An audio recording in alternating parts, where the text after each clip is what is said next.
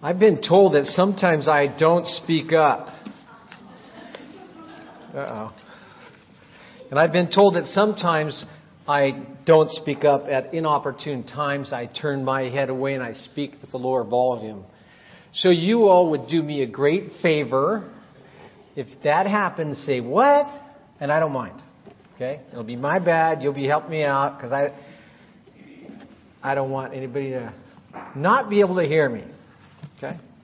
So we're going to have a slideshow presentation. Part of it is I'm going to use this as a tool. We're on the subject, continuing the subject of last week, glorifying God. So we have to ask ourselves the question, how do we glorify God? What is it to glorify God? Okay. And of course, we look at two different perspectives. If you don't know the Lord, and then if you do know the Lord. So we'll start with taking our example from creation. We're going to look at creation and say, well, how does creation glorify God? Okay, so we have a verse to put up here, Psalm 19. Oh, I got to start this thing, huh? This is my first time, so I'll get the hang of it. There we go. You guys can cover for me in case I blow it. Thanks. The heavens are telling of the glory of God, and their expanse is declaring the work of His hands. Day to day pours forth speech, and night to night reveals knowledge. There is no speech. There are no words. Their voice is not heard. Yet their line has gone out through all the earth, and their utterance to the end of the world. What's that mean? Well, here in the Bay Area, it might not strike you as awesome as it might if you go to a dark corner of the world. I can remember when I was in Brazil, in the north of Brazil, in the Amazon River. It was 40 miles across where we lived. And you go out on the river about an hour or two, and there's no light at all. They don't have power lines going across the river. If you go out the remotest part, there might be kerosene lamps. But my favorite thing to do on the trip back was to climb up on top of the boat. And they usually always had a tire up there for some reason. And I'd lay down and I'd look at the stars. And it was nice and cool. In the equatorial region, it's pretty hot during the daytime. But I looked at the stars. And the amazing thing about it is I didn't recognize any of them. And it's not because I was in Brazil. It's just they're drowned out by so many other stars. Here you go out at night. I was looking, I think the night before last, I was looking, oh, there's the Big Dipper. It's right there, plain as day. But you go up like even to Humboldt County or Yosemite sometimes at night, and you try to find the Big Dipper. You don't know your way around stars. It's not so easy because there's so many stars out there. And as we learn more about the stellar heavens, the bodies out there, it's remarkable. It's remarkable how God's glory is displayed in what He's created. When we think of the immense distances and the weight and all of the planets, the size of the stars, they really glorify God. They tell of His glory, don't they? So we see it in creation, in the physical creation. We also see it in the earth, plants and animals. So when I think of plants, wait a minute, I got to start advancing this thing here. God saw all that He had made, and behold, it was very good. When God made creation, it was perfect. God says very good. To us, that means perfect. Everything was perfect. Now, we don't see it that way now, but the way He created it was perfect. And we're going to think a little bit, was man perfect when he was first created? When I first thought of that, I thought, well, I can think of ways in which it could be improved. Blasphemy, right? But I wasn't thinking of the right idea of what perfection is and what perfect is. Right? Man was perfect the way God made him. For God's design, for God's purpose. For example, how many people in this room feel a little bit independent? Raise your hand. Okay, there's a few people out there. Are you? We're created dependent creatures. We're dependent on a lot of things. Water, food, shelter. When you get a little older, you don't like to admit it, you even have some emotional needs, spiritual needs. God made us dependent creatures. So somebody say, well, that's not perfect. A perfect person, perfect creation would be independent. No. That's how God wanted it, and for a reason. He made everything according to His design. And He said, this is very good. That's a pretty high appraisal when it comes from God. Okay, plants. We think of plants. You think of the, I don't even know what it's called, but we work hand in hand, plants and animals, right? Ecosystem, or what do you call that? Huh?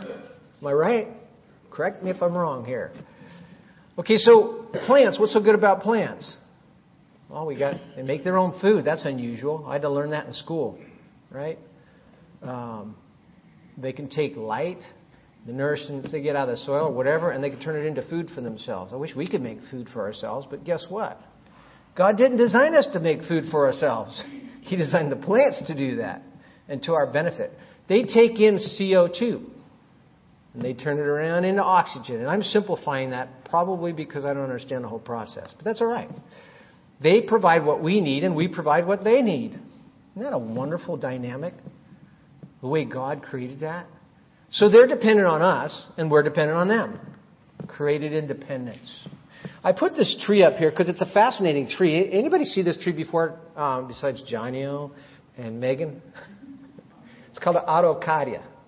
And it's unique to the state that I lived in, Brazil, Paraná. And when you think of that, it's a type of a pine tree. But those branches go out, anywhere from 20 to 40 feet. Like an umbrella turned upside down. And they put out these clusters of seeds. What are they called, Johnny-O? Piña. Is that the seed or the cluster?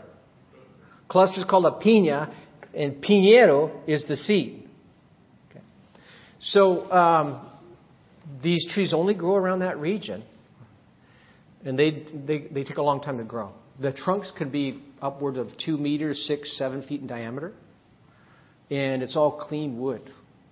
Clean wood. Particularly useful for starting fires, because when the branches die and they dry out on the ground, you gather and you light a match to them. It's almost like they've been doused with kerosene or something. They just flame on. Really handy. But it's interesting how God made the plants and animals to work together. Here we have what's called a gralha azul. Okay? Every creature is uniquely made, unique abilities. And this bird, you notice what he has in his beak? He has a piñero. Not a piñero. What's that called? Piñón? Piñón. He's got a seed to one of these trees. It's a special seed, goes to the tree, and this bird, for some reason, likes this seed, takes this seed, and he plants it. He's the planter of the araucarias. And that's how they disseminated throughout the state. And there's a legend that goes with it, that he didn't always have blue feathers, and God rewarded him for his diligence and gave him bright blue colors. But he's called a gralha azul. It stands pretty tall. And so where you see those birds, you have a real illustration of God making plants and animals work together, one dependent on the other. Gralha azul get its food, it's eat part of the seed, and then he'd plant the rest. And then God gave him this, sort of like me, He gave him this amazing ability to forget what he did and where he put things. So he forgot where the seed was, so he goes and gets another one, eats a little bit, and then goes plants that. Now, if he remembered where the seeds were, we wouldn't have so many trees. So isn't that marvelous how God does that? Special abilities, uniquely made, unique abilities that the animals have. Now, I'm going to go through some of these things you might know, some you might not, but they're interesting, and they're sort of to highlight the uniqueness of some of the animals that we have that perhaps you didn't know. And there's hundreds of them. But I just wanted to highlight a few here. This owl. Okay, owls have facial feathers, pretty design around their eyes. And they're arranged to pick up minuscule sounds from up to 75 feet away. So you ever hear one of those things you put up to your ears? What are they called? Megaphones, where you can hear? His whole face is a megaphone. It picks up the sounds up to 75. Little rodent scratching around 75 feet away picks it up. Because God gave him facial hairs. And that distinct look of his face is designed. That's one reason why it's designed that way. Isn't that interesting? Declares the glory of God. Okay, what's this? Yeah, they're not pretty creatures. not pretty creatures at all, but they emit a protein that can neutralize nearly all poisons introduced into their system, into their bodies. So they're, at least by poisons, they're pretty invincible, unfortunately, sometimes, But they're not pretty creatures, but they got this unique ability. Okay? I didn't know that about opossums. Salamanders, they have this special adhesive on the bottom of their feet that they'll allow them to stick to vertical and horizontal, upside-down surfaces. And the amazing thing is that they don't leave it behind. They pick it up with them and go. Almost like suction cups, but it's an adhesive. Did you know this about hippos? That they secrete their own sunscreen? That makes sense. Where they live, it's probably pretty hot. I wish I could do that sometimes. Not all the times, mind you, but, you don't have to worry about that forgetful memory with the sunscreen. It comes out like blood. It's these red droplets that secreted on it by his skin and drips down and gives him a natural sunscreen. How many animals do you know can do that? That's the way God made them. And there's a purpose to it. Isn't that great how God thinks of all the details? Do you know this about sea cucumbers? They can turn themselves into liquid form and then return again. I'm sure there's a purpose for that. I just don't know what it is. Okay, the wood frog. His blood's sort of like antifreeze. He could freeze up during the wintertime and then thaw back out in the summer. So he's not going to die in the wintertime. So God made his blood like antifreeze. Isn't that amazing? See, God takes care of even little frogs through harsh winters. Okay, humpback whales. They can actually fish with a net of bubbles. And that forces all the fish, like maybe a school of fish, to be gathered together. And he just goes up and takes a bite. Isn't that amazing?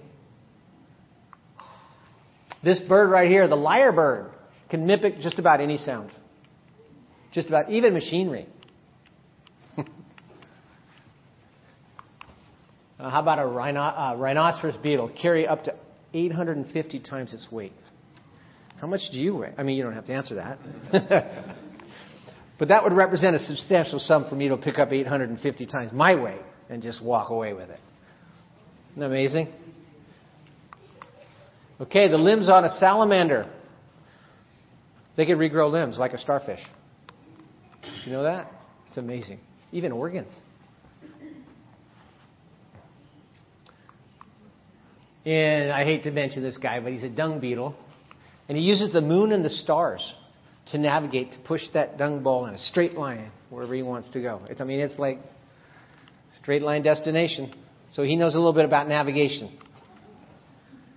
Who taught him that?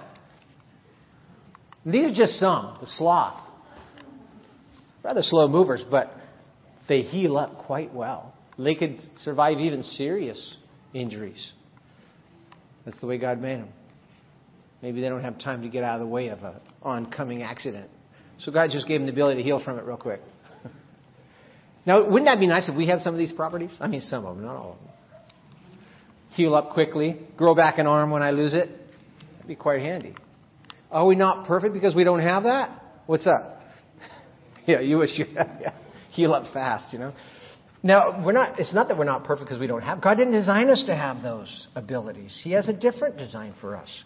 But for them, pretty handy. Okay. What do all those creatures have in common? Every single one of them. Think about that. What do they have in common? Pardon? Perfect? Purpose. They have, what's their purpose? Each one has a different purpose? Okay. But there's something in common between all of them. Yeah. They have the same creator. Andy?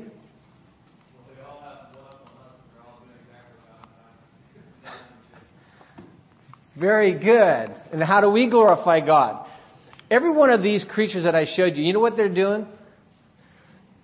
They're doing exactly what God designed them to do. God gave them unique abilities, right? They are unique, and yet each one of them, the Graya Azul, even that dung beetle, they're all doing what God designed them to do. So the question is, how do we glorify God? The answer to the question is the same. The answer is the same. Okay? We do what God designed us to do. Then we glorify God. So we have to ask ourselves, each one of these the creatures are unique, right? They have a special ability. So what's man's special ability and how is he unique? Because if we answer that question, then we can get an idea, well, what did God create us to do? See, man's different than all the creatures. There's something unique about him. And there's a reason why he's unique. Because he has a purpose that's different than the purpose of all those other ones. There is a similarity. We're all here to glorify God, obviously, but there's a purpose. What is it? What is it?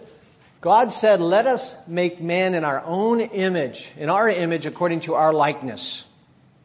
God made man. It's not said of any other creatures, not even angels, that they're made in the likeness of God. So that's unique, isn't it? Doesn't all those other creatures, doesn't say that about them, but man it does. When I say man, let's talk about men and women, right? Why is that important? Is that a clue? What he designed us to do? It's a key word. He made us to have a relationship with himself. A very special relationship. That's why he made us in the likeness of himself. So that we can have a personal relationship with him. Not just a star following, or a planet orbiting around a star. Stars moving through the galaxies moving through the universe, and all the physical laws that they obey. That's not very personal, is it? The creatures, rolling a dung ball, that's not, I don't know what that has to do with a relationship. But man, he created for a relationship with himself. He created us to have a relationship with himself. So the question is, if we're doing what he designed us to do, does that glorify him? It does. It does. Now, take that Gralha Azul. He's finding those seeds, right? And he's eating a little bit. And then he's planting the rest, hiding it for a future day that I'll never remember. So we'll have to get another one. Do you think he's unhappy? We're speaking in human terms, but do you think he's, oh no, I got to go find another seed. I got to eat this stuff. I'm tired of it. No, he's singing. He's happy, right? Those creatures, they're doing what they were designed to do. They're not unhappy. If you could put it in those terms on their level. So I want to ask you this. Knowing God and having a relationship with him, would that be something that you think God would design unhappiness into the equation? And yet people think that. People think that. It says, for Christ also died for sins once for all, the just for the unjust, so that why? He might bring us to God. See, the Bible tells a story of man that was created perfect to have a relationship with God, and he did. It said that God walked in the garden with him in the cool of the day. They conversed. They did all the things that's involved in a relationship. All up until Adam basically said by his actions, I don't want a relationship with you anymore. I'd rather have one with her. And then there was a problem, sin. But that didn't change God's design, and it didn't catch him by surprise. You see, he made provisions even for that through his Son, the Lord Jesus Christ, that came down from heaven, took our sins in his body on the cross so that he could bring us to God and be accepted by him, holy and righteous, clothed in the righteousness of Christ. So he's made provision even for that. But the goal is that we might be brought to God, have a relationship with him. This is what Jesus said to the Father, and it gives us a clue into what it is to glorify God. It says, Jesus said, Father, the hour has come. Glorify your Son, that the Son may glorify you. How did Jesus glorify God? By doing what the Father sent him here to do. And that's to secure our salvation. To take our sins in his body, die on the cross in our place, so that the Father could forgive us in a righteous and just way. He did that.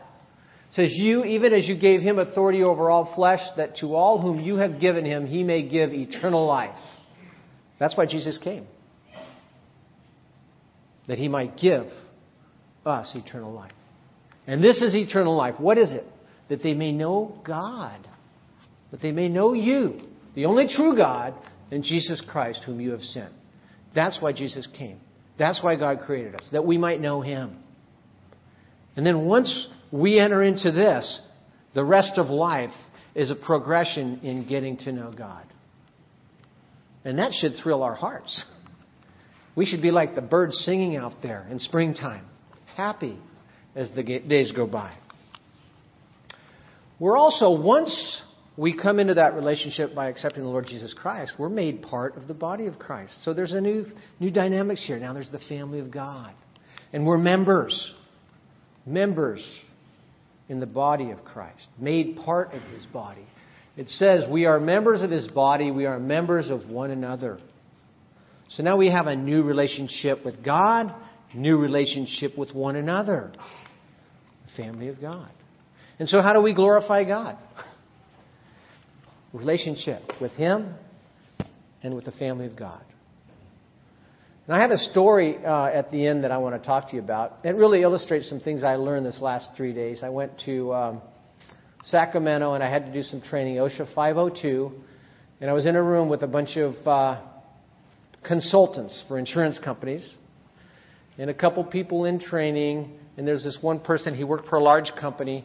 I forget what it was called, NPV or NVP or something like that. But I always get a little nervous when I tell a story when there's expert on the subject in the room, you know. If it wasn't for the fact that I don't mind making mistakes quite often. Bob, you're the expert on this subject, and you'll see what I mean after I get to my story. Okay, so this is the guy. You recognize his name? Anybody?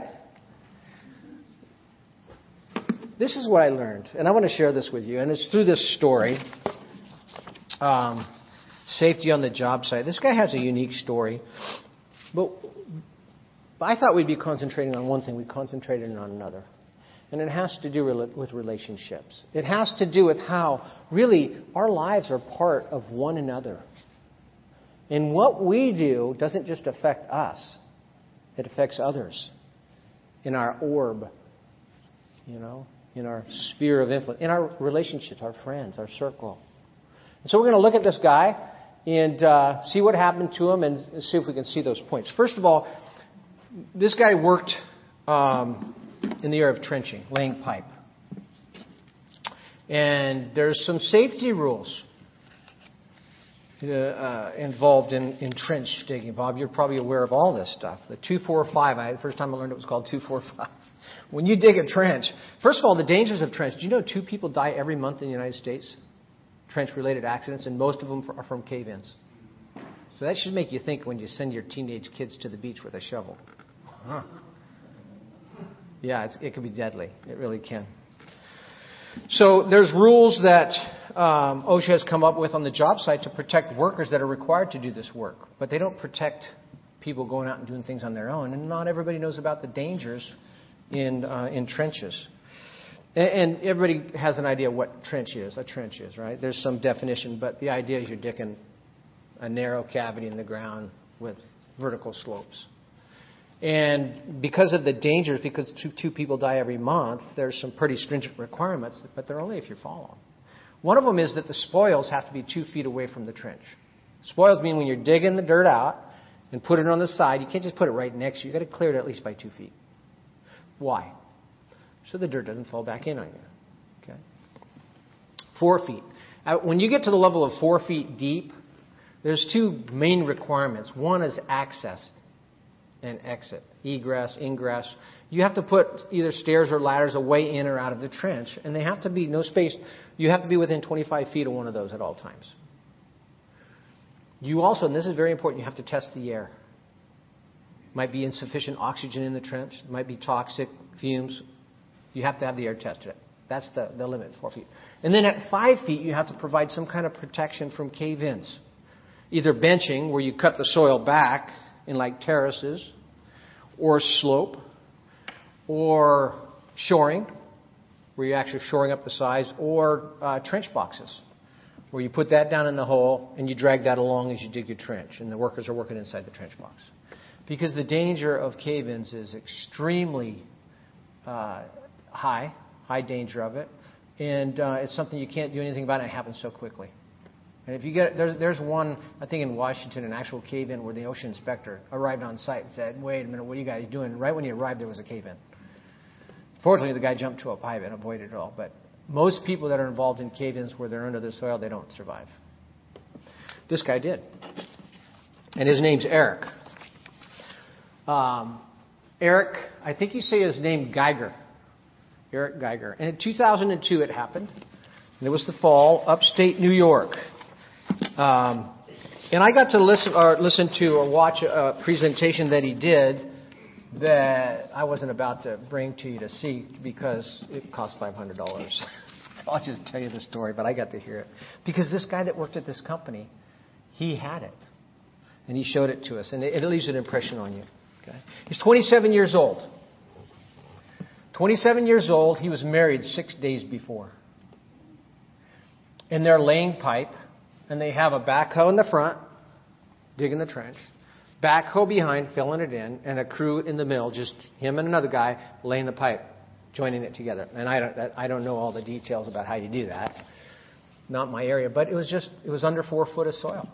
And then it just started. And these guys were laying day in, day out. He said they were laying anywhere from 1,000 to 1,200 feet a day. Does that sound reasonable? And so it was their regular job, day in, day out, week in, week out. They were a couple months on the job. And the limits that we gave you, 2, 4, and 5, he wasn't required to have any kind of safety considerations at that level, just under 4 feet. But then when it got up to 4 feet, it might have been 2,000 feet down the road. And they're comfortable doing their job. Right? And one thing I want you to do as I'm telling this story is relate it to the spiritual area of life in the body. Because the accident really represents sin. And the ignoring of the safety guidelines really represents a lack of vigilance in guarding against sin, not only for ourselves, but those in the body. And what the results might be, and how it affects not just that one person. And that's what his major emphasis was. This doesn't just affect me. It doesn't just affect my family. And it caused me to think in a way I never thought before about the effects of not only safety on the job site, but sin in the body. And when I say sin, it could be just as simple as something as simple as being discouraged. It could mean loosening your vigilance in one area or another, whether it be among the young people, whether it might be among older people, wherever. We are all responsible to watch out not only for ourselves, but one another. One another. And when we see someone heading for danger, or we see someone too close to a leading edge, that's when we should step in and help. Bring back into safer parameters, if you will. So he was laying the pipe, and what they did is they struck one of those clay drain pipes, and water started filling on the bottom. Oh, by the way, he worked from 4 feet. 1 month, 2 months go by, 4.5, 5 feet, 5.5. And by the time where this accident happened, he was in 6.5 feet, 6.5 foot deep trench. Now, at that time, there's all kinds of safety requirements, but because they got comfortable, and because they thought, well, everything's going okay, so far so good, they really lowered their guard. And it wasn't just Eric. It wasn't just his partner. It was the backhoe operators, both of them. It was the supervisor that was a competent person that was on site. It was a whole crew. Now, this is his family on a work site. You're working in and out. You know how close you can get on a job site. These are like your family members. And each one of them recognized, hey, wait a minute. We're on the other side of the line where we're supposed to do things. But they got comfortable. So they hit this clay pipe and water started coming into the trench. And it was only maybe 10, 15 gallons, And so one of his partner jumped out of the trench to go get some, either splices or something they used to fix that, while he started clearing each side of the pipe. And no sooner than 30 seconds after his partner jumps out of the trench, he saw right out of his corner of his eye, he saw some movement. And it caught him and just slammed him down into the trench. And it was a cave-in. engulfment, they call it. And he explained what it was like going through that. He was totally 100% helpless. In the dark, totally covered. And they say when that hits you, it's like 70-mile-an-hour truck hitting you. And that's about 2,000 pounds hitting you all at once, the weight of it. And so now he's struggling with every muscle he has to try to break loose. And he's hoping to hear either machinery from one of the backhoes or a coworker. Yet he hears nothing. And he sees nothing. And as he exhales to take another breath, the dirt fills in the gap and crushes his lungs. And he is struggling so hard that he burst just about every surface capillary or blood vessel in his eyes. Couldn't see, couldn't hear anything, pitch dark, struggling. And they figured he was conscious for about a minute. So that's the situation he's in. He can't help himself. He's in the dark. He can't move. And it comes in, I'm going to die. Right here in this trench, I'm going to die. And that's what was going through his mind. That's what he said. So that's his situation. Now, fortunately, his coworker heard him because he gave out a yelp before that, as he was being buried. He gave out a yelp and his friend came back. And he was in a 6.5-foot trench and he had at least 2 feet of dirt on top of him. So now the workers have to make a decision. First, they called 911. So there was a deputy sheriff within like 3 blocks of the place. When he drove up, he knew it was a fatality. So he just got out his camera and started taking pictures. They're figuring out what to do. So they had to figure out what to do. What do we do? Do we dig him out with a shovel? Probably 98% chance of finding him dead at that point because it'd take too long to get him out. Can't breathe. They figured he was buried in that trench for about 10 minutes. Or, what's the other possibility? Bob? Backhoe. Now realize what you're asking this backhoe operator to do. Is he comfortable flying blind like that? Taking a chunk of earth out that could easily cut this guy in half? Or does he say no? Knowing that to say no means the sure death of his friend and coworker. He should never be placed in this position to have to make that decision. But he is. Or does he take a chunk of earth, trying to get some earth on top of him, and then he bring up a limb or a half a body? And then he's got to live with that for the rest of his life. That's not a very good prospect, is it? And so when we take lightly the warnings the Lord gives us,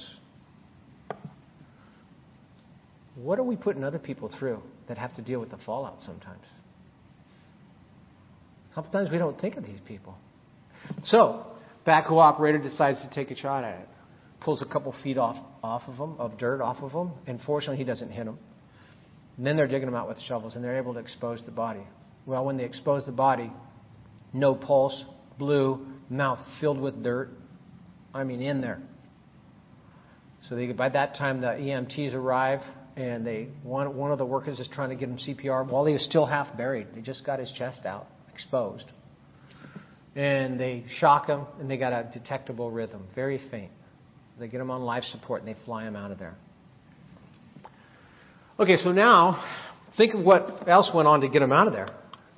This is a very zoomed-in picture. My picture that I saw had 8 people in that trench. 8 people trying to get him out. That's 8 people that could have succumbed to the same thing that he said. That trench is not a respecter of persons. When it goes, it can trap all 8. And they're not like, oh, we got 8 people, that's stronger. No. That takes 8 people down. So they're risking their lives to help out him. All because of every person on the crew knew that they were in an unsafe situation. Nobody said anything. If somebody had said something, it would have never happened. And so what does that make me think of? That makes me think of the body of Christ, Sometimes we're so afraid to say things. We're so afraid of offending someone. We're so afraid to what we might look like that we don't say things. When somebody's discouraged, when somebody's walking a little bit too close to the line, when you see things going on that oh, wow, I wonder this, I wonder that. Why don't we say things? Why don't we say anything? Love dictates that we say, wait a minute, you know. And the biggest effect this presentation has on workers is they're going to start saying something now. Because we know what's safe and what's not. You can't predict everything. But when we have guidelines and we don't follow them because either, I don't want to appear like I'm real conservative. I don't want to appear that I'm afraid of stuff. That's when we get in danger. And that's not when we're glorifying God. Because God brought us together for a reason. Spiritual growth. Maturity. Protection. We're in a spiritual war. And we see casualties all the time. But I think if we took the warfare a little more seriously, I think if we watched out for the signs that He told us to watch out for, the dangers of sin, and we weren't afraid to speak up, I can't help but think that we might have a little bit more survivors from sin in our midst. So these people put their lives on the line. So they got him to the hospital. That wasn't the end of the story. That was just the beginning. They had to put him into an induced coma after he revived because he was so combative. As he was coming to, he thought he was still in the trench. He thought he was still covered with dirt. He couldn't see. And he was fighting just as urgently that he was in the hole, buried by dirt. And so they put him back, induced him again, and put him back in the coma. And then they had to call the family members. I think 3 or 4 family members. They called him down. Listen, what we want to do is slowly bring him out of his coma, and you need to talk to him and calm him down because he's really violently aggressive as he's coming to.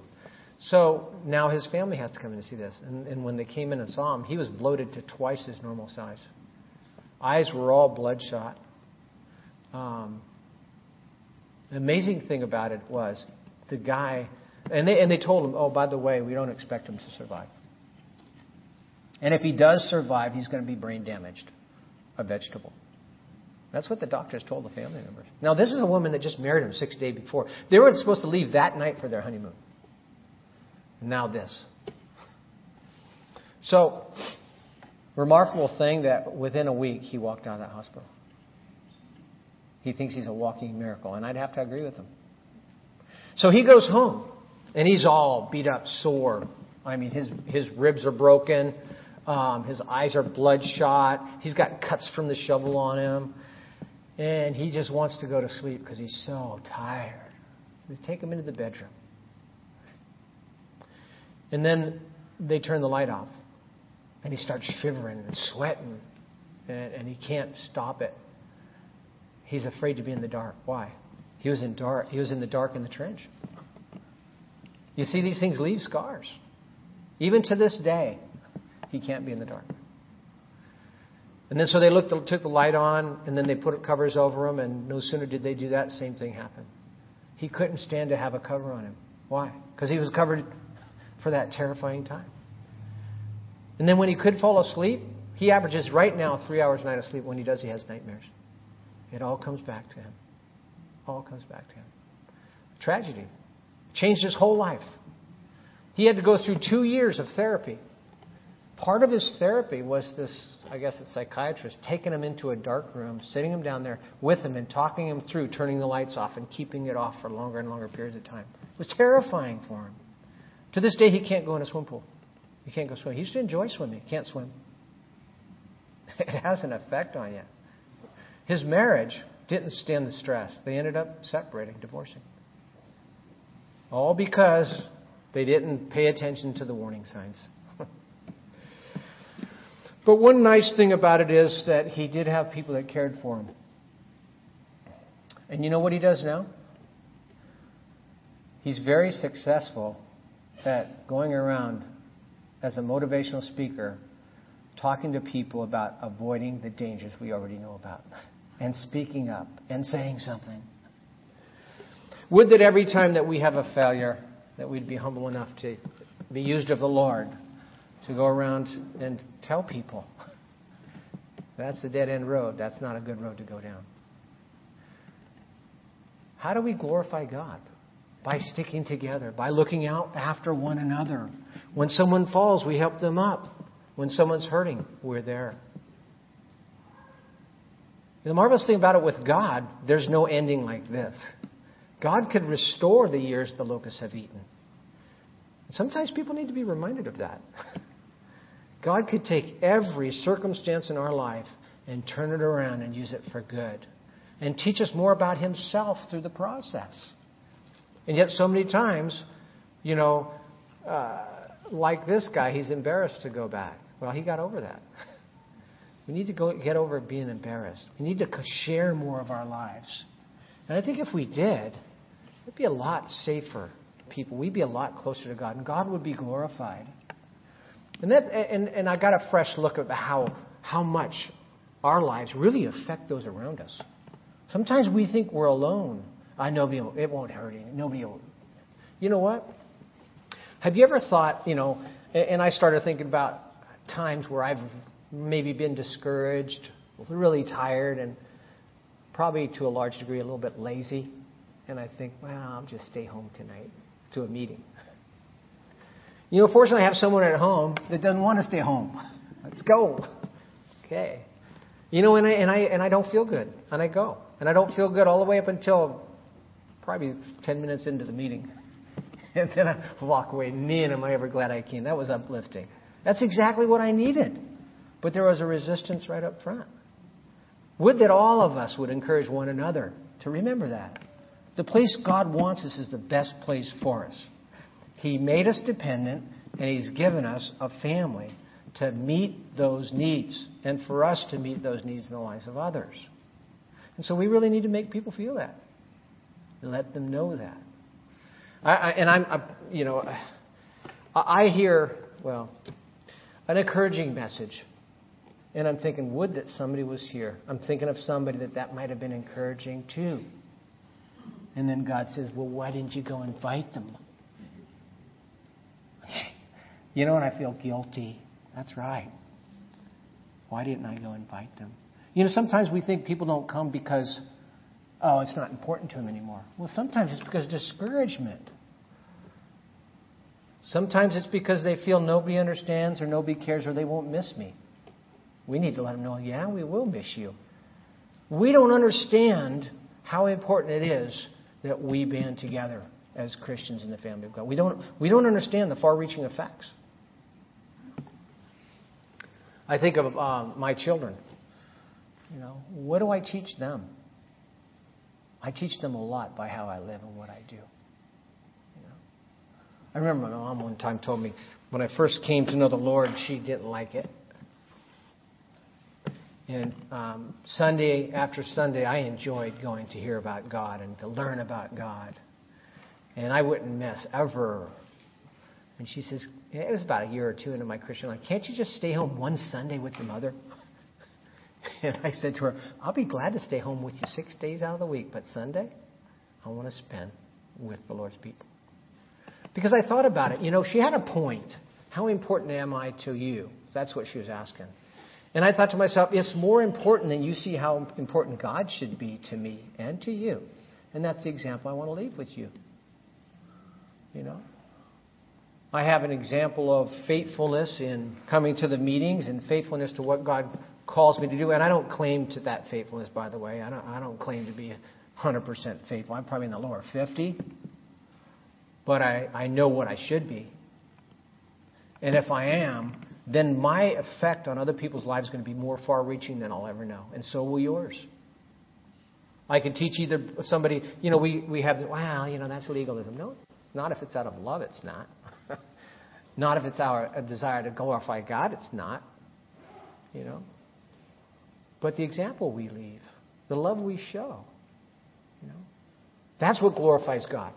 And that's what we should be about, glorifying God. So that we can live peaceful and tranquil lives when God allows it. And be safe and secure and know there's people that care about me. Let's pray.